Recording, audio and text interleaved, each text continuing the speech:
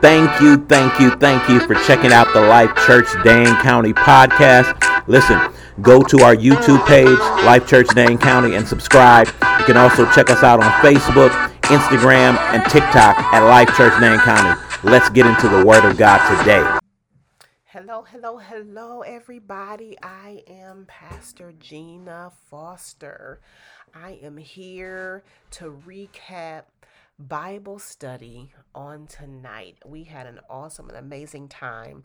We have been dealing with family issues. We are in our This Is Us series, a show that I love, near and dear to my heart. If you haven't ever watched it, go ahead and watch it. It's great.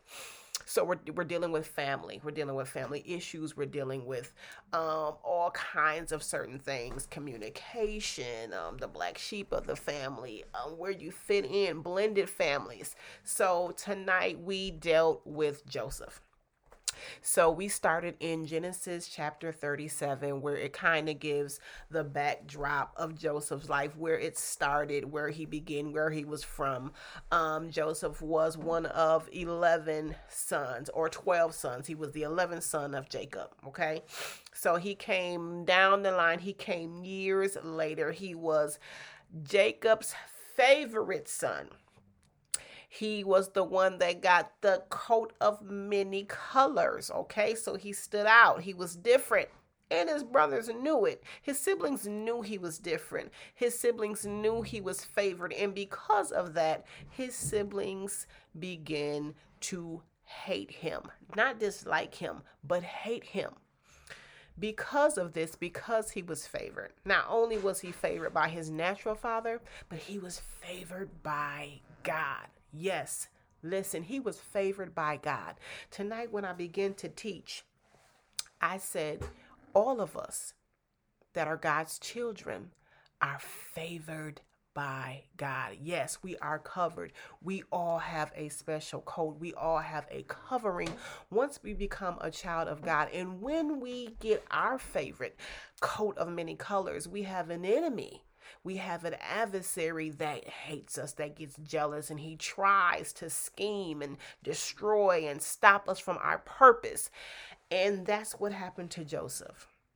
At the early age of 17, he had a dream, and he began to speak his dream to his siblings, and they didn't like that. And he also told his dream to his father, and his father said, whoa, wait up now, back up. In this dream, you can read it, Genesis chapter 37. In this dream, he begins to tell them what he's seen and what happened, and how the chiefs were standing, and his sheep stood and the others bowed to him. And when he interpreted the dream, he was like, oh yeah, y'all are going to bow down to me. In his mind, he didn't really know at 17 what that meant. He might have been a little arrogant with it. You know, he might have looked at it and seen it the wrong way. But when you keep reading his story and you see that all that he went through, when the dream comes to pass, and we'll get to that, I promise you. When the dream comes to pass, it wasn't exactly how he thought it was, but it was in a way that his brothers did end up needing him. So let's get in it. Let's dive in. So what I wanted to start out saying is, guess what? We all have families. We all have issue, right? We all sometimes have differences, or, you have that brother or that sister that tattletales all the time. So Joseph was kind of like the tattletale of the family. Like when something wasn't going right or his brothers weren't doing right, he would go back and he would snitch on them. So this even made them even more just upset with him, because they're like, this is our little brother and he's getting on our nerves and he's going back telling everything, and just shut your mouth. And on top of that, it's a blended family. All right. How many of us have blended families? So his brothers had different mothers. So there were 1, 2, 3, 4 different mothers. All these different kids had different mothers. He only had one other sibling by the name of Benjamin that shared the same mother and father. So these are his half brothers, okay? Half brothers that he's snitching on. So they're like, you know what? At this point, we're tired of him. We see that he's being favored by dad. They're plotting to get rid of him. They're plotting to kill him. All right. This is how things happen when the adversary sees how favored you are. The Bible says that the adversary comes to steal, kill, and destroy. He's trying to stop the purpose, the destiny, the plan that God has. He's trying to stop that gift and that talent that God has inside of us. Yes, Joseph was a dreamer. All right. The gift and the talent that God put inside of him was he was a dreamer. And not only did he dream, but he could interpret dreams. All right. Boom. He dreamed. He interpreted his dream. Got in trouble for it. Right. Brothers plot to kill him. Send him off. Put him in a pit. All right. Put him in a pit. Then they sell him into slavery. Okay. And from slavery, he ends up in a prison. Wow.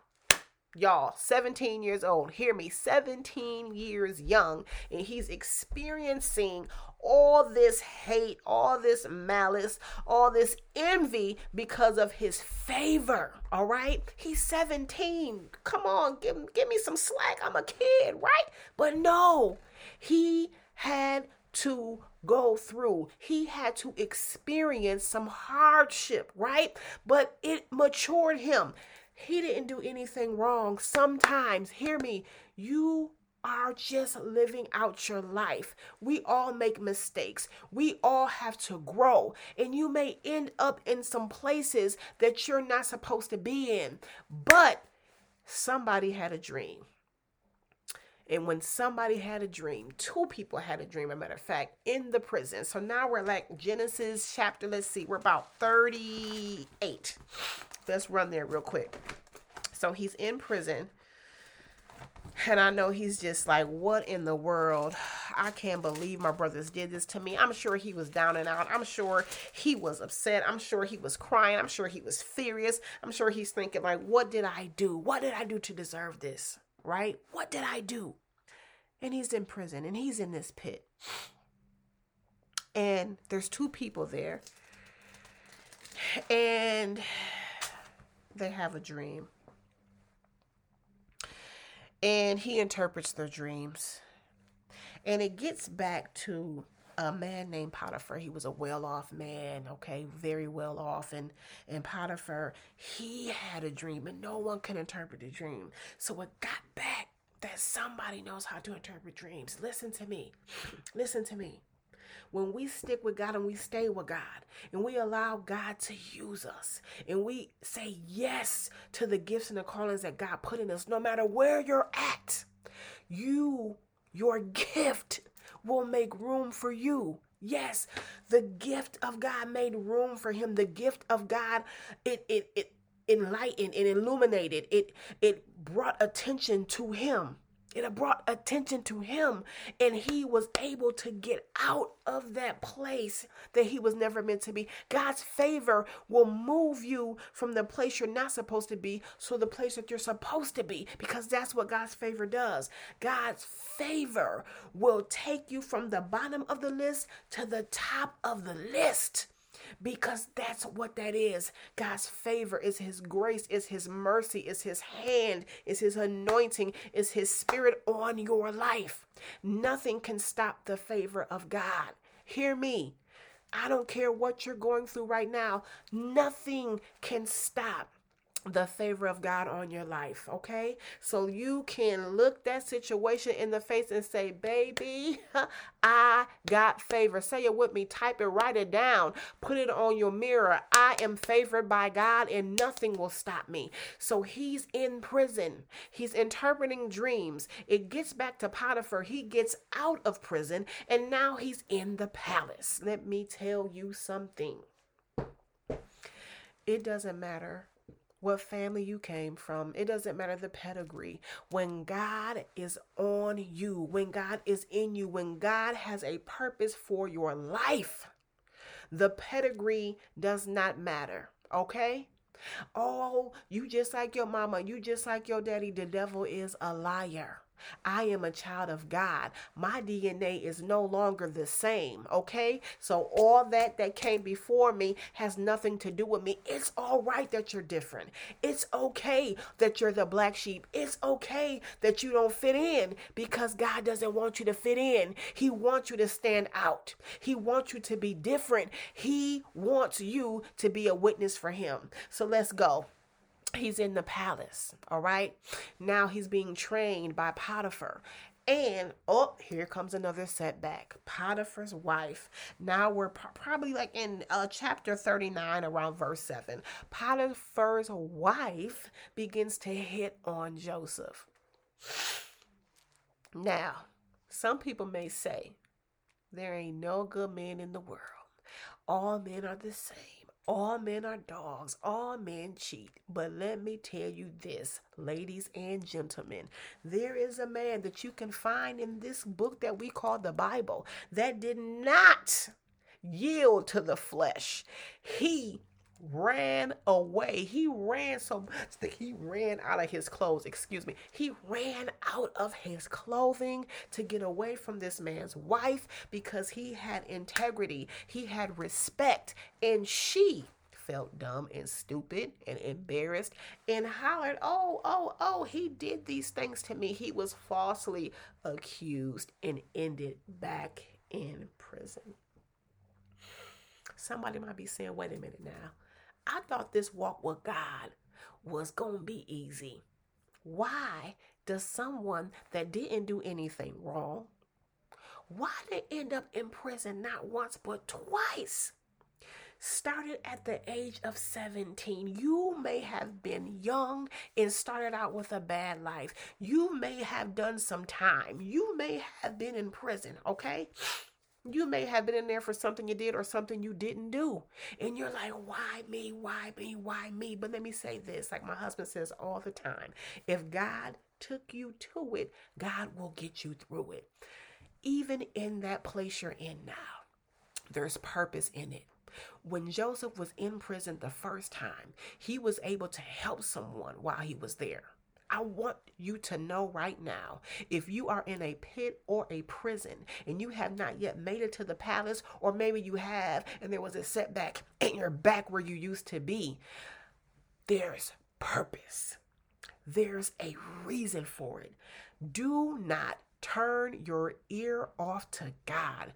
Jeremiah 29:11 says that I have a plan for you. God has already predestined the plan. He has planned, he has purpose, and he is going to perform it all the way to the end. Let me get it real fast so I can say it exactly how it is quoted in the Bible. Jeremiah 29:11, and write this down. Whenever you're discouraged, write this down. Whenever you're feeling like I'm not where I'm supposed to be, why am I here? Write this down. God says, for I know the thoughts that I think towards you. He says, thoughts of peace and not of evil, to give you an expected end. God knows. He knows. The end is already done. We're just moving through life to get there, right? God wouldn't tell us how everything was going to go because he knew we wouldn't go through it. He knows we wouldn't go through it. But when God does stuff, it's not the way we always think it's supposed to be. But I know some of us out here have been through some bad experiences in life, and we can look back and say, thank you, God, that I'm still not there. We can also encourage somebody else when they're going through their hard time and say, baby, I've been there. And guess what? You will get through it. You don't have to stay there, and you won't stay there when the favor of God is on your life. So he ends back there, but guess what? He doesn't stay. He gets out. He gets freed, and he's back into the palace. And not only is he back into the palace, but now he has elevated up to the governor. He has position. He has power. I know at 17, he didn't know that. I know when we were younger, we didn't know where God was taking us. We didn't know that the things that we went through would bring us to where we're at now. But Joseph was not only gifted to interpret dreams, he was a governor. He ruled. Okay, he went through pits and prisons and still became. What am I saying? I'm saying it doesn't matter where you came from. All that matters is where you're going. And as long as you stick with God, for the Bible says in John 10, come on somebody, John 10 and 27, let's go. Write it down. John 10 and 27 says, my sheep hear my voice, and I know them, and they follow me. As long as you keep your relationship with God, no matter what you're going through, God will always elevate you and put you where you're supposed to be. Hear me. Everything we go through in life is for purpose. Every mistake, every hardship, every victory, every triumph is for purpose. It's for the glory of God. I said earlier, when you read a good book, when you watch a great movie, usually what makes it so amazing is that the underdog wins. The one that seems like, oh my gosh, this is the end, but they come back with victory and power and might. Those are the ones we love to really see, the stories or the movies that have strong trauma and adversity, and you see that great comeback. But that story is you. That story is a part of all of our lives. We will never be without adversity. We will never be without storms. We will always be facing something, because that something helps us to mature, helps us to grow, helps us to learn. How would I learn how to forgive if I never knew what it felt to have unforgiveness in my heart? How would I appreciate peace if I had never been in a situation that was unpeaceful? How can I ever be a supervisor or a governor or entrepreneur or a leader if I never had to learn how to lead, if I never had to make mistakes? How would I know what compassion is if I've never needed it? So that's why we find ourselves in pits and in prisons. Maybe they're not real ones, but maybe it was a pit in a relationship. Maybe it was a prison of a relationship. Maybe it was in my family where I was misunderstood, where I was looked over, where I was hated, where I dealt with jealousy and envy. Maybe we all have a pit and a prison experience, but we also have the palace experience. We will have a palace experience where we are able to govern and rule. And you know what we're able to govern and rule? Ourselves. We're able to govern and rule and control ourselves. Before I can try to help anyone else, I have to know how to help myself. So today, as I wrap up our Bible study, I just want to quote a couple of things Pastor Al quoted on Sunday, and he says, I'm the game changer. If you did not catch the message, you can go back and hear it. He says, you are the game changer. You were chosen to be the one to fix the family problems. God chose you. You are the one. Yeah, they put you through it, but you are the one that's going to bring them out. Joseph was put through pits and prisons, but he was also the one, when you keep reading, he was also the one that was able to save his family from dying, because the place they were in ended up being in a place of famine. And they ended up going to Egypt looking for help, not knowing that the person they bowed down to was their brother. So the dream he had at 17 came into fruition 30 plus years later. So everything that he said and did was not a lie. It was from God. It didn't happen right away, but it did happen. And when God speaks a word in your life, it will happen. No matter what you go through, you hold on to that word. You hold on to what God promised you and believe that it will come to pass. I bless you all in Jesus' name. I pray that you continuously hold out and hold on to God's unchanging hand. I pray that this Bible study or this recap helped you tonight. You know, if you guys ever have any questions, that we are always here to help you all move forward in understanding the Bible and understanding who you are in God. Be blessed. And remember that we are put here to heal, to restore, and to set the captive free. Jesus does that through us because that's what he did for us. So now it's time for us to carry on the plan of God. Be blessed, everyone.